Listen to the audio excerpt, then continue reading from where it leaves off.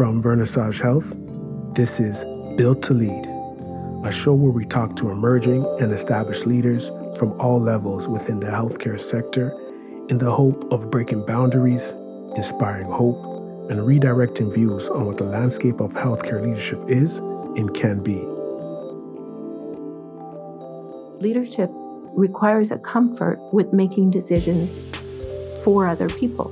And if you don't have that underlying respect for others and for what you're trying to build and an underlying confidence in your own ability to somehow bridge between the current state and a goal, you really can get lost very quickly. Leadership for me is like I'd like to define it in the emotional intelligence 4 levels. So leadership is really having that self-vision, so knowing what you want and then managing yourself. But then also about leadership is about managing your relationship with others and your team. So to understand them, understanding what the team wants, what your consumers, so the healthcare people like stakeholders want. So leadership is a 360 thing. Most of the time when we talk about leadership, we kind of talk about leadership of others. We don't really think about ourselves. But leadership involves others and us. So hi everyone, and thank you for tuning in to the first episode of the Built to Lead podcast. In today's episode, we will be learning about the leadership beliefs and philosophies from some of our amazing faculty here at the IHPME. On today's podcast, we have 2 amazing guests, Julia Zarp and Abby Sirharan. Julia is the program director of the Master of Health Informatics program,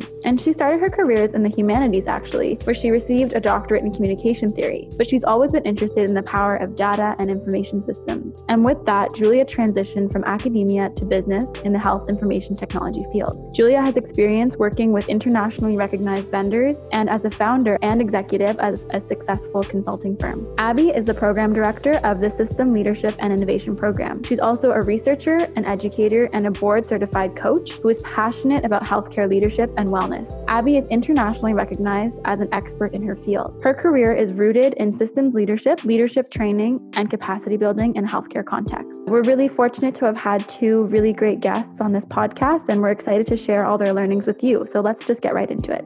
During our conversation with Abby, we learned some key terminology about leadership, and both Matthew and I are emerging leaders looking to make change in the healthcare system. But it was clear to us that before we can actually make that change, we have to understand how leadership presents itself at all levels. And Abby gave us some really great terminology to work with. Micro leadership, I would consider it's more of an personal leadership as well as team leadership.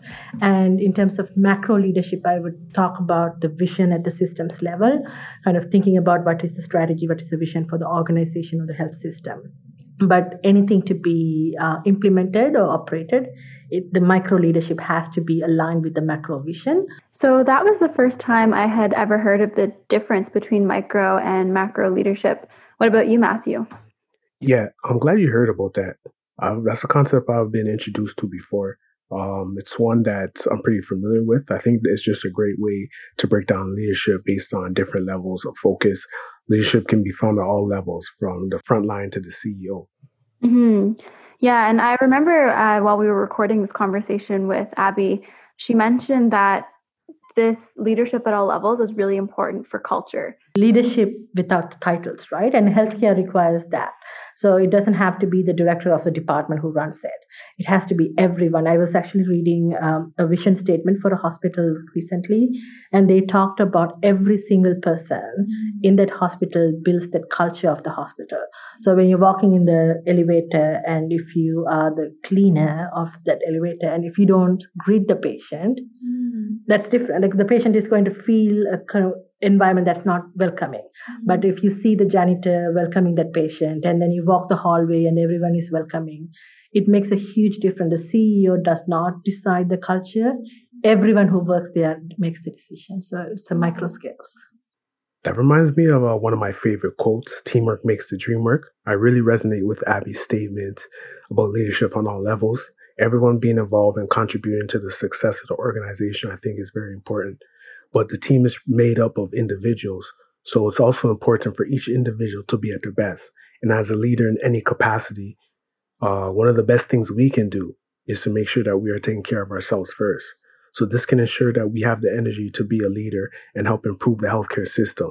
Abby talks about self-care, which I think is very important to be an effective leader. We focus on leadership wellness because when it comes to leaders, we don't really focus on our own wellness. And it's kind of one of those things like you go, do. And then you kind of go into this sacrifice syndrome mode. What I meant by sacrifice syndrome is you are doing everything for everyone. You're doing it for your organization. You're doing it for your team. And then you forget about it yourself, right? And I have seen leaders across the globe who would do that. They will put their own personal needs behind. Or they'll say, I'll address it when I finish this major grant, or I will finish this after I deliver this big project, and I'll go to gym several months ago. And they will not do it.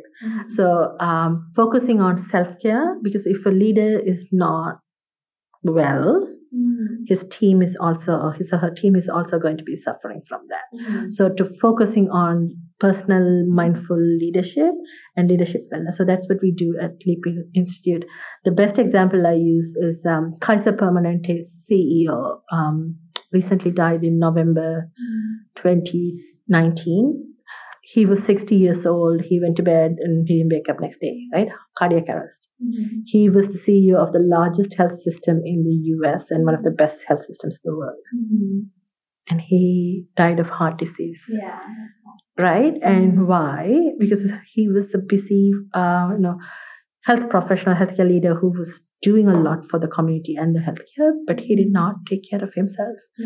So really focusing on that part. So we train leaders about mindfulness, leadership, do a lot of coaching around that as well, to take care of themselves. When they take care of themselves, they are also going to pay attention to their team, and they're going to create a culture where everyone is focused on self-wellness. And when you focus on that, your productivity is going to go up.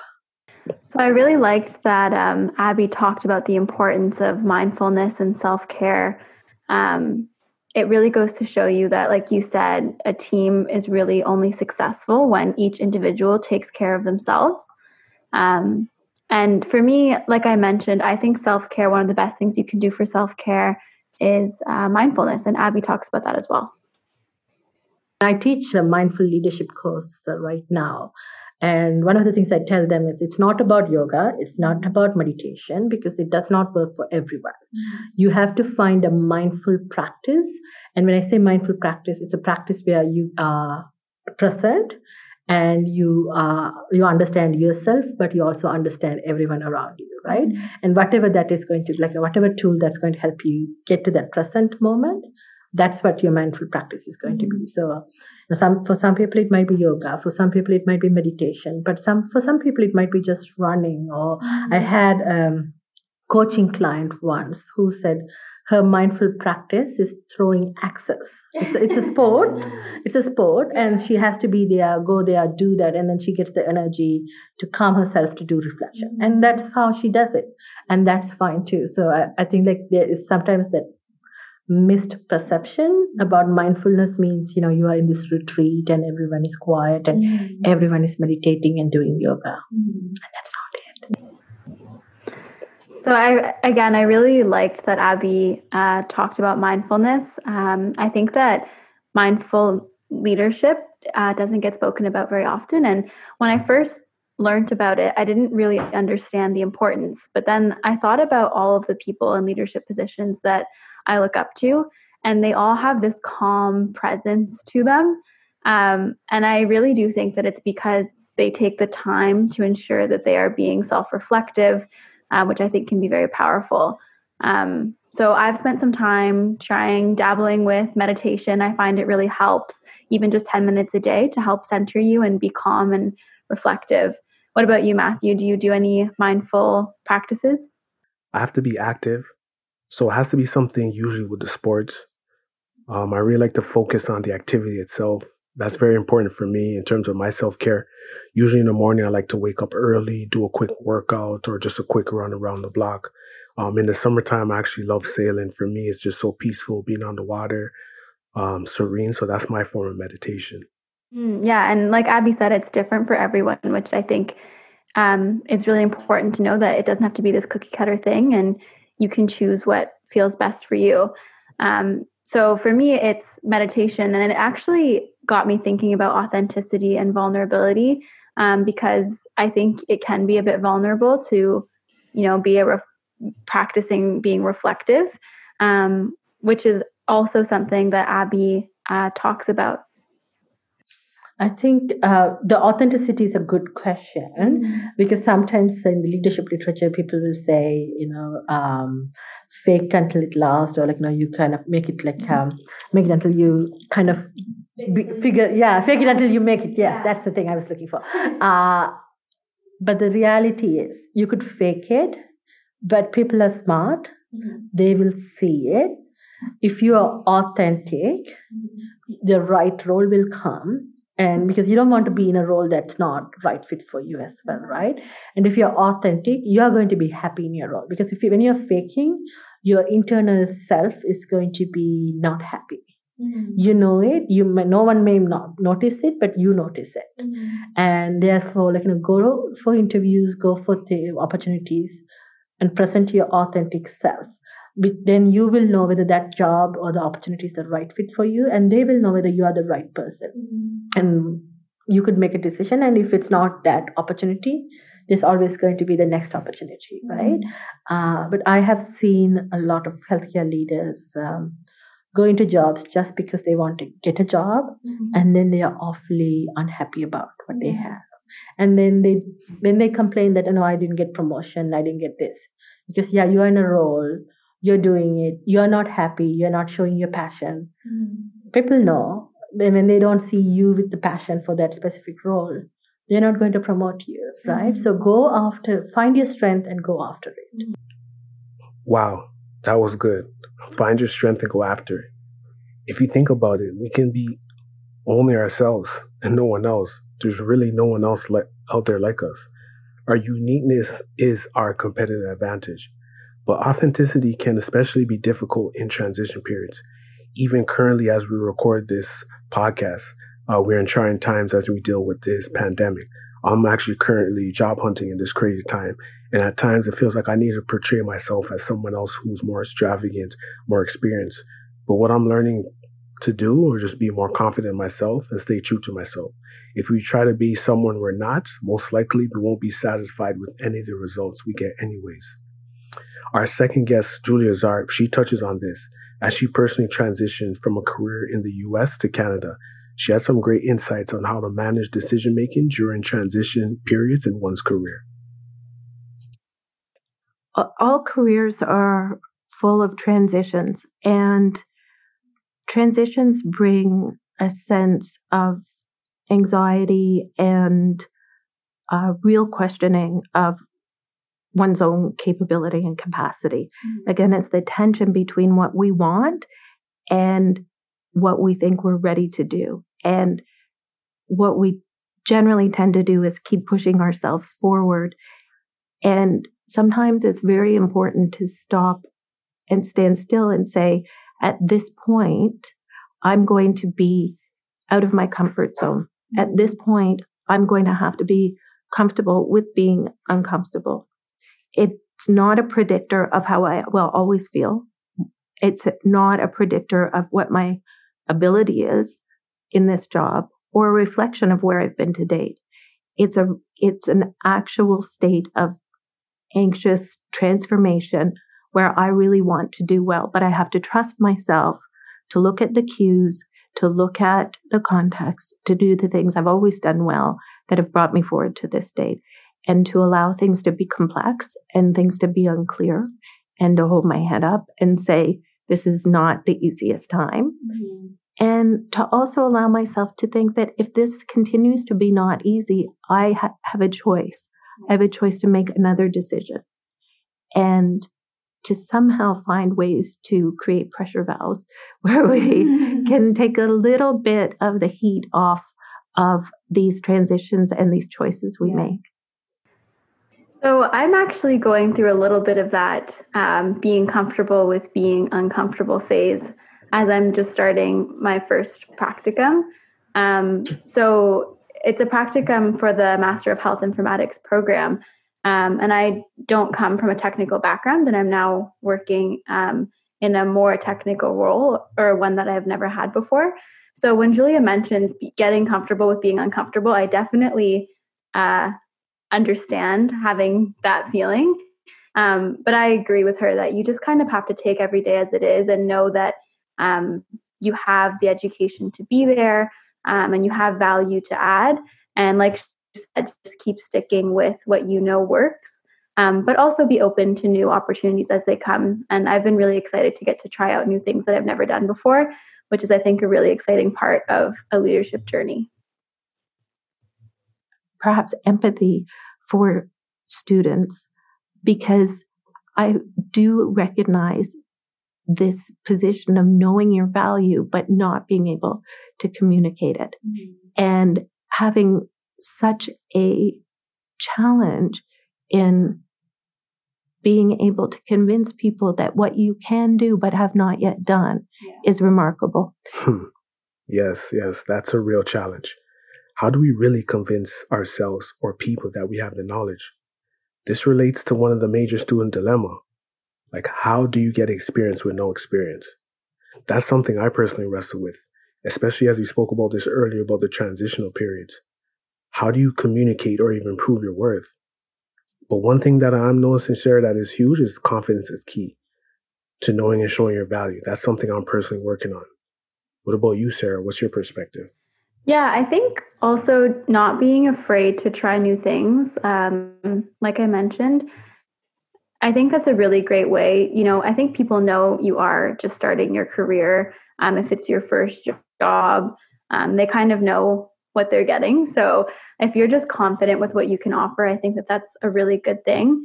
And I also think that it's important to have mentors when you are starting out to help you gain that confidence. For me, that's what's helped me gain confidence. There's nothing like getting to meet someone who's in a position that you aspire to be in, and then having them tell you what it was like when they were just starting out. And Julia, our guest, talks about the intersection between mentorship and professionalism. I've done a lot of work through MHI on mentorship and the idea of mentorship. And my best advice really to students is to find leadership in qualities of people that you admire, in the way that people meet challenges or just meet the everyday. So a mentor could be a peer. It could be somebody in your class. A leader could be a peer or somebody in your class, because there's a strong relationship between mentorship and leadership. The more that you work with people who have been in management and leadership, the more that you can really open a dialogue to understand what their experience is. Mm-hmm. And the one thing I think I would say to students, having been in many leadership positions myself, is be careful of your own self and projecting things onto leadership and projecting them into a role that they then fulfill. Mm-hmm. In the same way as you yourself don't want to be taken as some sort of trope or in a role of, have a role projected on you. I often find with leaders, because when you're leading something, whatever the size, when you walk into the room, if you walk in a bad mood or a good mood, people calibrate off of you, mm-hmm. right? And then people tend to take it personally. And you may have something going on in your life that's a little different or challenging. And yet, as a leader, you can unintentionally communicate a lot. Mm-hmm. And as a leader, you have to learn over time that professionalism isn't about dulling down the way you are. Professionalism is about providing consistency to the people around you. Mm-hmm. And that consistency enables people not to feel like they have to rise and fall on your mood or your whether you're up or you're down. So I think understanding that leaders have to really navigate situations and be making things up as they go along in the same way as students and people early in career may find themselves doing, that realization sets the stage for really good communication. Mm-hmm. I've managed hundreds of people directly, And all of the best relationships happen after we hit a point where we can say, oh, we kind of get where each other's coming from. Mm-hmm. But the first thing to be is respected. Mm-hmm. And the second thing to be is liked. I really, really, really like to be liked.